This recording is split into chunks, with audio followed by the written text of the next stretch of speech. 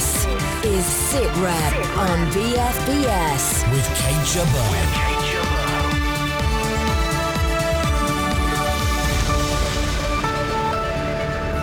All change again. It's jump jets for the Royal Navy's new aircraft carriers. It was they, Mr. Speaker, who ordered the ships without having the money to pay for them. Describing this government's defence strategy as an omnishambles would be a compliment.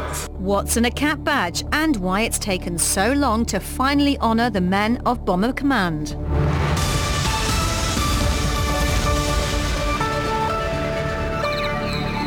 The government's announced it's changed its mind about what kind of plane will be deployed on the new aircraft carrier it's building. In a major U-turn, the Defence Secretary Philip Hammond told the Commons they were reverting to plans by the former Labour government to acquire the jump jet version of the US-built F-35 Joint Strike Fighter. 2 years ago, the coalition decided an orthodox jet using a so-called cats and traps takeoff and landing system was a better option.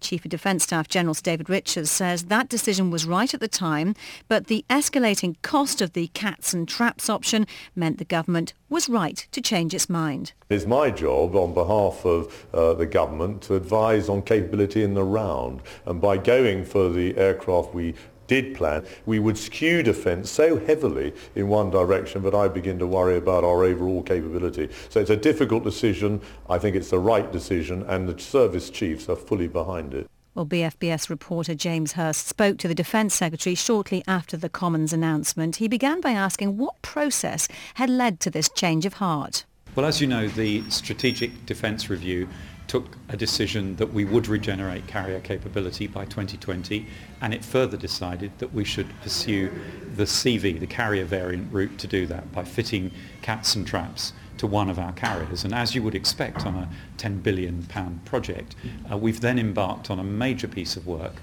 engineering work, design work, to analyse the costs and risks around the project. And as we've done that, new facts have emerged. The cost of fitting the cats and traps has more than doubled to £2 billion.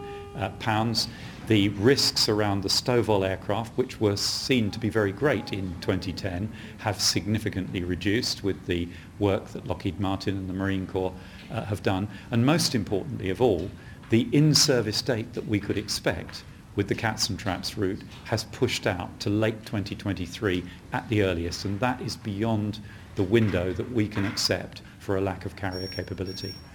Your critics are saying it's not so much that facts have changed or new facts have emerged, but actually you just didn't have all the facts when your government took the decision. Well, look, the reality in big, complex engineering projects like this is that you get facts by carrying out design and development work, whether it's developing a new aircraft or a new missile or building a ship. It's only when you start spending some money that you establish the facts and the detailed knowledge. It's very difficult for people to get their heads around that concept, but it isn't like buying a packet of cornflakes off the shelf. We are designing and building a unique program here, and the work that was commissioned has revealed greater complexity in the fitting of cats and traps to the carrier than was ever expected, and at the same time the US has reduced the risk around the STOVL aircraft. That's changed the balance, and when the balance of facts changes, we should review our decisions and, if necessary, change our minds, and that's what we have done, taking, I have to say, some political pain today in announcing this decision. But I am clear, and everybody I've heard commentating on this so far has also been clear, that this is the right decision for Britain's armed forces. It will give us an affordable and sustainable equipment programme and the support that the armed forces need for Future Force 2020. There will be some in the armed forces going, they've just changed their mind on a centrepiece decision. What other things are they going to change their minds on? Well, this is a very complex programme, and we needed to analyse the details around it and make sure that the facts were still the same. We don't have any other projects this complicated, although defence procurement is full of significant projects, as you know.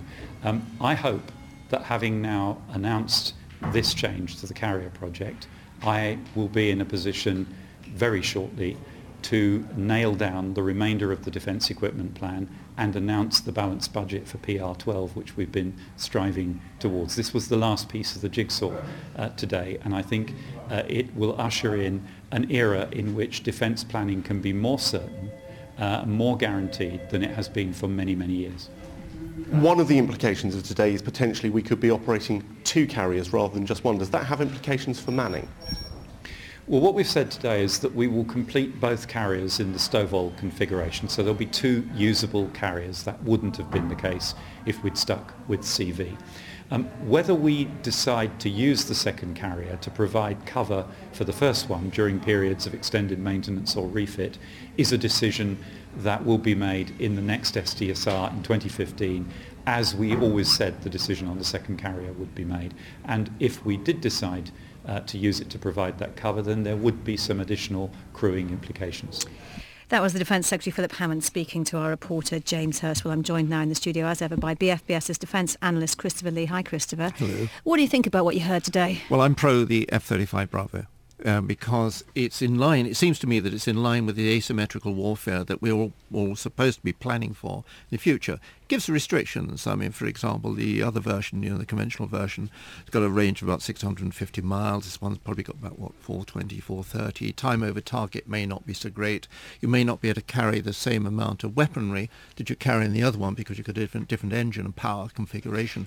But you're doing a different sort of warfare. It's interesting, though, when this decision has been made, the reasons for the decision given is all about money. It's not about capability or any kind of... No one's talked about the strategic thinking behind it in terms of what you're talking about now, which is how these jump jets would be used as opposed to the other planes that were going to be ordered. You're absolutely right. And that was the problem of the 2010 Defence Review. It was done by the Treasury experts. It was done by the Secretary of the Treasury, who was saying this is what you could do, this amount of money. Is our forward thinking then dictated by money, do you think, rather than by the actual what we want to be able to do? Well, I hope it isn't, but it is. And we heard the Chief of Defence Staff, General Richards, has been saying, it's part of my job to sort of guess what the escalating costs were. Well, in 2010, when they came to the decision, I spoke to, half a dozen good defence economists. Every one of them said these costs are bogus. They'll go up by at least 50, 60%. Now, we hear the Defence Secretary say, well, they've gone up by sort of 100%. You're going to tell me that we're ruled by such incompetence that they can't work out the sums from what they've learned? We have at the Defence Ministry, unfortunately, the most useless in defence terms, acquisition and procurement systems. That's what they were working these costs on. But more importantly, is that the F-35 Bravo makes an enormous amount of sense if we're thinking in future, in the next 15, 20 years, what sort of warfare are we likely to be fighting, and with what will we have to fight it? Which will lead some people to say, why did we get rid of the Hawks? The Harriers. The Harriers. The Harriers. Well, the Harriers have come more or less to the end of their life anyway. Some didn't have radar, etc. The F-35 is a really good airplane. It's got all the systems which the Harrier could never have. And don't forget, if you're talking in that thing about Lockheed Martin and their aircraft and the problems which they might have got rid of, they haven't got rid of all their problems. The Americans themselves, who are buying the Charlie version of this, they got dreadful problems with it, and they've cancelled part of their order for this. The Defence Secretary took the right decision on military grounds. Forget the economics. Christopher, stay with us. I'm joined now by the Shadow Defence Secretary, Jim Murphy. Jim Murphy, thanks for your time today. There were lively exchanges in the Commons today. You accuse the Defence Secretary of omni-shambles, but doesn't he deserve some credit for taking what you view as the right decision? Omni-shambles would be a kind way to explain the government's defence policy at the moment. In fact, it would be a compliment, because what they've done is they've finally taken the right decision, but only after trying all of the other possible options. They've wasted time, they've wasted money, they've wasted prestige, they've taken away some of the talents, they've undermined our capability at sea, and all in the sake of trying to appear different after the election. They knew the risks, they knew the costs. I know the advice the Prime Minister was given. They chose to ignore it, to appear different, to try and clean break with the past. And this isn't a U-turn today. It's more of a full circle they've taken back to Labour's policy because it's the sensible one to undertake. And yet critics will say that the government has opted for the inferior aircraft, making short-term savings now but lacking a long-term view. These things are always a a play-off between cost and capability. And I'm confident that the variant that they've adopted now is a remarkable improvement on just what the UK can project at the moment. And it's light years away from the Harrier jump jets. And I think, bearing in mind, we are not the United States. This is the right aircraft to purchase. And the sooner we can get these aircraft carriers out to sea operational with these fighters on them, the better for the country. I just wish it hadn't taken us this terrible process that's had to be corrected today. So, of course, the Secretary of State deserves some credit for repairing the dreadful shambles of the decisions of the Prime Minister. Philip Hammond talked to the Labour government's fiscal incontinence when dealing with defence. Do you accept any responsibility for the state of the MOD, which the coalition government inherited? We all know that there are savings that have to be made, and we also know that defence procurement problems have dogged all parties in power. I just wish the government would match its rhetoric with some action and reform. Which I suppose the government is saying that's what they're actually doing in making this U-turn. It's a ludicrous assertion from the government. What they've decided on Astute-class submarines has added 200 million. What they've decided on the nuclear deterrent, delaying the decision until the next election just to suit the Lib Dem coalition, is costing tens of millions. And today's decision, the Secretary of State can't even say how much it's cost, and this mistaken U-turn and shambles is up to £250 million. So let's hear no more of Conservative competence on defence spending. Today is the day that Conservative competence on defence spending died. Jim Murphy, stay with us. What is in a name? Or perhaps we should be asking, what's in a cap badge? Well, former Chief of the General Staff, General Sir Mike Jackson, had this to say on the matter. I'm not sure about loss of cap badges because, and we're specifically here, I think, talking about the infantry, because the reorganisation that was carried out in 2004-2005 put the whole of the infantry onto a large regiment basis. And I see no reason why those large regiments do not go on. Now, one or two of them may, I don't know, but may be looking at losing a battalion, but that's not the same thing as a loss of cap badge. Within the Royal Armoured Corps, single regiments, if they have to reduce, I can only see that there will be an amalgamation perhaps there. That was the former Chief of the General Staff, General Sir Mike Jackson. Well, this week the Defence Secretary signalled the possible end of historic regiments like the Argyll and Sutherland Highlanders and the Royal Scots Dragoon Guards under plans to reshape the army, cutting it by almost a fifth. In an interview with the Daily Telegraph, he warned entire infantry and armoured units could be wiped out. Well, Shadow Defence Secretary Jim Murphy still with us. Jim Murphy, hard decisions in hard times then?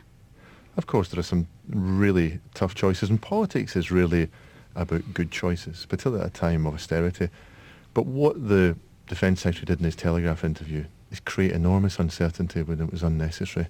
I asked, after the debate in the Commons earlier today about the aircraft carriers, I took the opportunity to speak to the Secretary of State about this, and I thought he was pretty complacent.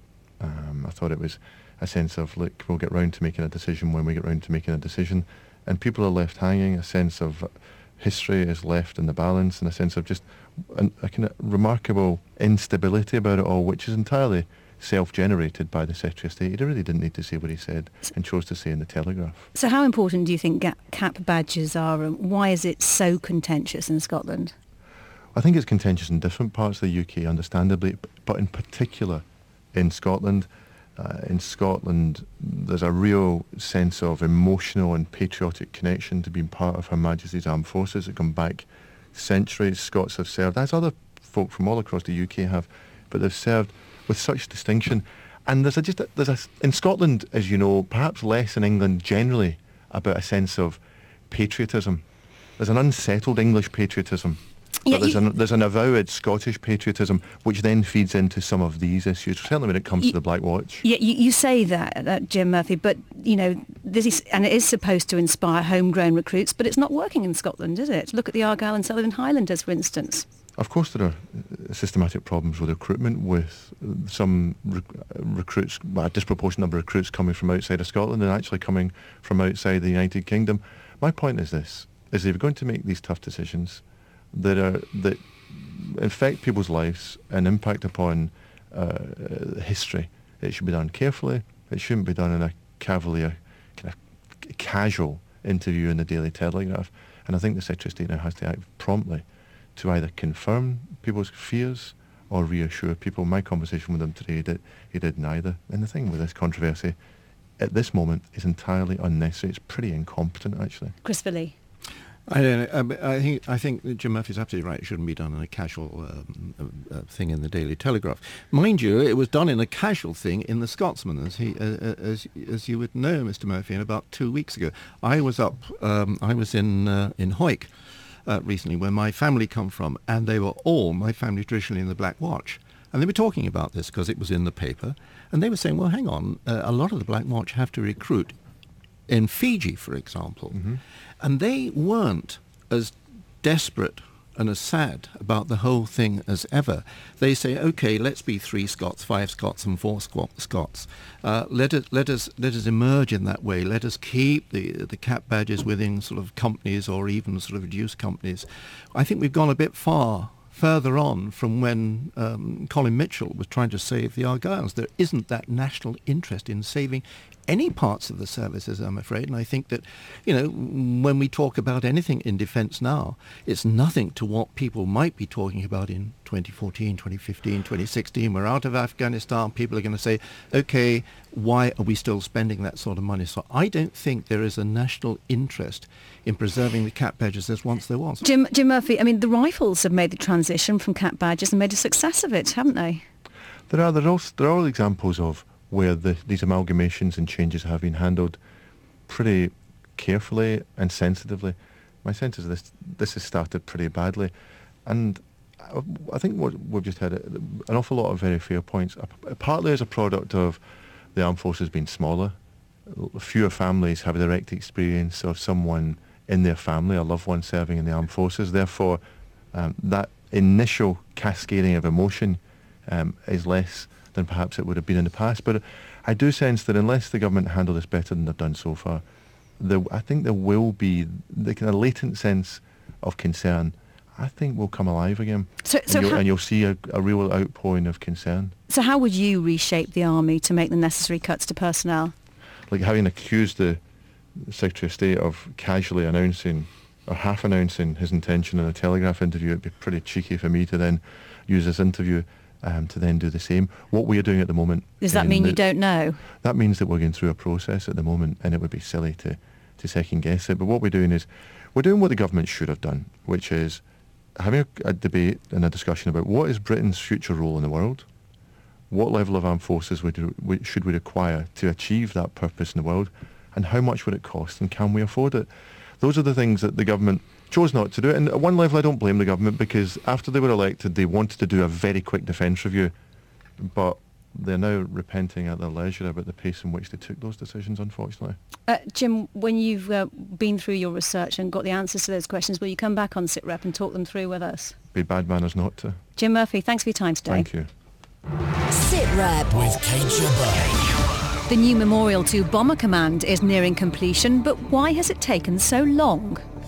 This is BFBS SITREP. A change of leadership in France could mean French troops return from Afghanistan sooner than planned. During his election campaign, French President-elect François Hollande pledged to start bringing 3,300 French soldiers home this year, ending France's combat role 2 years earlier than NATO's plan. However, NATO leaders say they expect France to remain part of the military effort in the country. Hugh Schofield is the BBC's correspondent in Paris. Thanks for your time today, Hugh. Not at all. How important to François Hollande's campaign was this pledge to bring the troops home early? Well, it was there, written in black and white on his manifesto, and he repeated it many times during the campaign, most notably in the debate which he had with Nicolas Sarkozy just 4 days before the election. I mean, he spelled it out in terms which I think would make it very difficult for him to row back. That's not to say there won't be some kind of wiggle room, and I dare say, he could explain to the electorate afterwards that the exact timing was flexible or whatever. But I mean, I don't think he could simply drop it. I mean, he said it quite so clearly that it is definitely part of what he plans to do, and he will when he goes to the NATO meeting next week or at the end of next week. I mean, that's going to be his message. There's no question about it. And what is the public feeling in France about Afghanistan? Well, I mean, people are obviously not particularly happy about it, and I think his argument that the mission had changed and that from... It appears we have actually lost Hugh Schofield. Apologies for that. Christopher Lee, our defence analyst, what do you think the pressure will now be on Francois Hollande to perhaps not fulfil this pledge when he goes to Washington? He's going to announce in Washington, is it the 21st of May? He's announcing in Washington that France's policy is going to be to support rejuvenation, etc., of Afghanistan, but their numbers will have to come down. Now, the French have, at the moment, about 3,000, 3,400, doing a good job, an important job. It's the fourth or fifth biggest contribution to ISAF, so we shouldn't sort of play it down. But physically, how to get out is actually quite important. You can't just sort of up sticks. They did in March. They pulled out a battalion of guys after the killing of some French soldiers there. They pulled them out. That was easy because that comes out as a unit.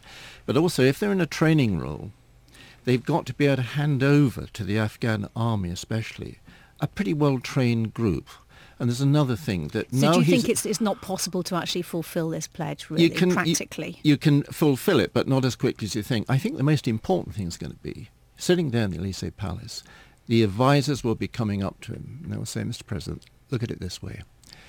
If you pull out now, unilaterally, before you said you would, leaving people untrained, in about 2 years' time, our arms salesmen need to get back into Afghanistan to sell the Afghan army the equipment that you're training them in future ideas to use.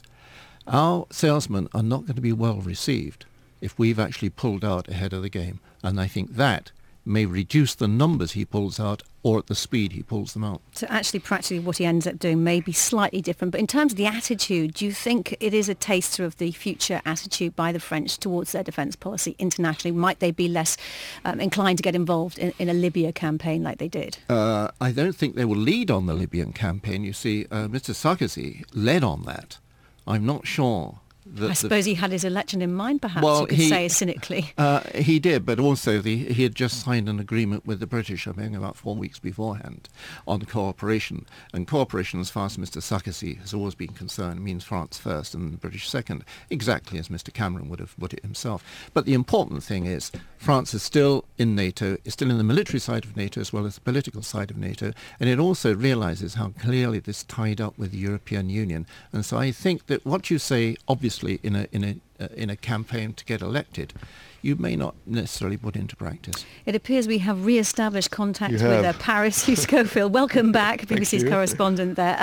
Tell us a little bit more about the future investment in defence, something France has been quite good at under President Sarkozy. Yes, I mean, one of Sarkozy's hallmarks was this sort of shift back towards America, towards NATO, reintegrating and so on. And of course, I mean, I think Christopher Lee's probably been saying the socialists were never behind any of that, and there's no way that they would have taken the steps that Nicolas Sarkozy took, and they opposed them when he did take them. That said, I mean, that's just the rule of politics and kind of pragmatism, and I think Francois Hollande is pragmatic. I mean, he's not going to undo any of that. I think, what Sarkozy has done is establish a new fait accompli, a new reality, and I don't think there's going to be any particular change. Whether or not France will have the same kind of activism and sort of willingness to get involved that we saw with Nicolas Sarkozy, particularly in Libya, but also, of course, in Afghanistan, where he boosted numbers, Nicolas Sarkozy, is another question, and arguably they won't. But there won't be I don't think there'll be a radical shift, even though on the left there are many people in the Socialist Party who are opposed to what Sarkozy did. I don't see Francois Hollande changing tack in a dramatic way. Has the French public at all formed any opinion about Francois Hollande so far in terms of his defence ideas? No, I don't think they have really. I mean, all they've taken on board is this promise, which he's repeated over and again, and was largely, I think, directed at the left, his left, which throughout the campaign he had to keep very much on board and had to fend off the risk of attacks from the left. So this was taken in that context, and of course you've got to remember that it was also taken in the context of Nicolas Sarkozy himself having said that he was bringing forward the return from the end of 2014 to the end of 2013. That was after the big suicide bombing and killing of no, it wasn't a suicide bombing. I'm sorry, it was the shooting of many French soldiers by that maverick Afghan soldier in January, and that caused Sarkozy, arguably for electoral reasons as well, to announce that he was bringing forward the return date to the end of 2013, and so Hollande just kind of built on that and said, well, I'm saying 2012. So it wasn't completely out of the blue that he said that. In terms of Britain and France, relationship-wise on defence, is much going to change as a result of this new president, do you think, or will it be more or less business as usual?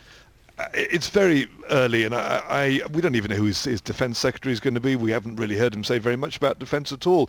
I can't imagine that there'll be any great change, because I think the consistent desire of all French leaders will be to boost French presence and maintain its force and impact in the world at a time when everything argues that it should diminish. That requires, I think, the same logic, which means that France and Britain pull together. I mean, I think it's just force majeure. I don't think there's any other way. Christopher Lee.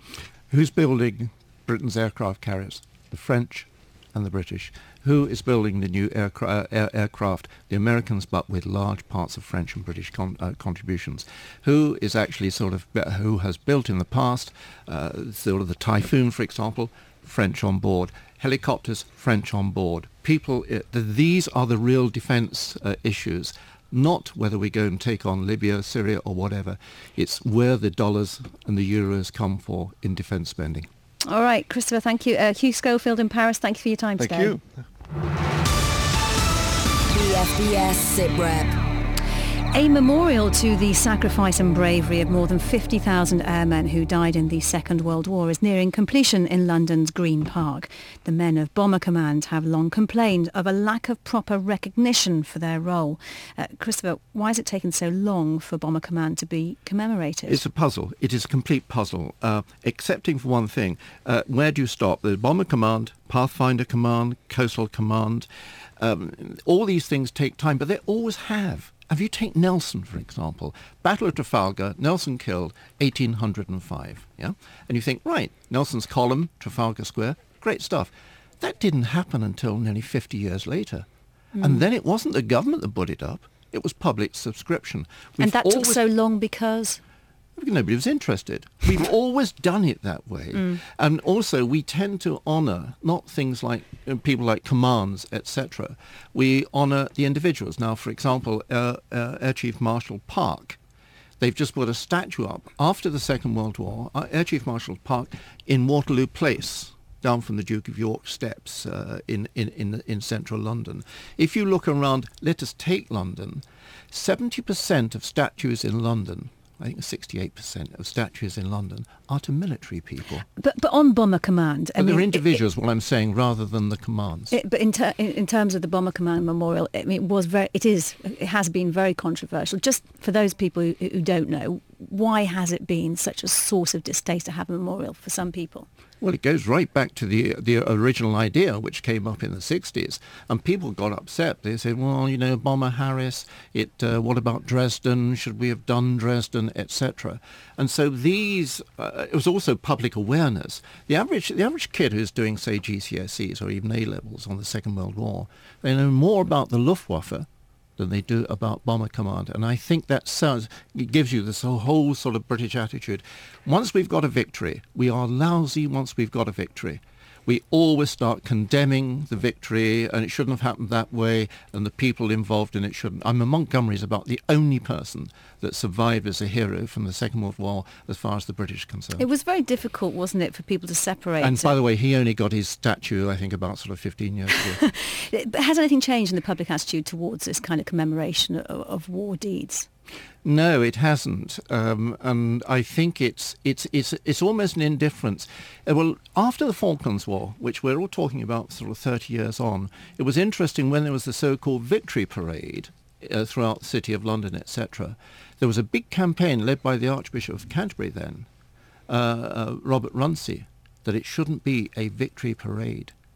And the British actually, in their after their wars, don't really much want to talk about it. It's only historians want to talk about it because they're trying to flog books. Christopher, you've got 20 seconds to talk about what we should look out for next week. We should look out for next week. There's a meeting at NATO. They're going to be talking about cyber stuff again. And I think cyber is the warfare that we tend to ignore at our peril, especially with the Olympics coming up. All right, Christopher, thank you. That's all we have time for this week. My thanks to all of our guests and, of course, Christopher Lee. Let us know your thoughts on today's programme. You can follow us on Twitter. Tweet us at BFBS SITREP or send us an email. The address is sitrep@bfbs.com. We're back at the same time next week. Thanks for listening. Bye-bye for now.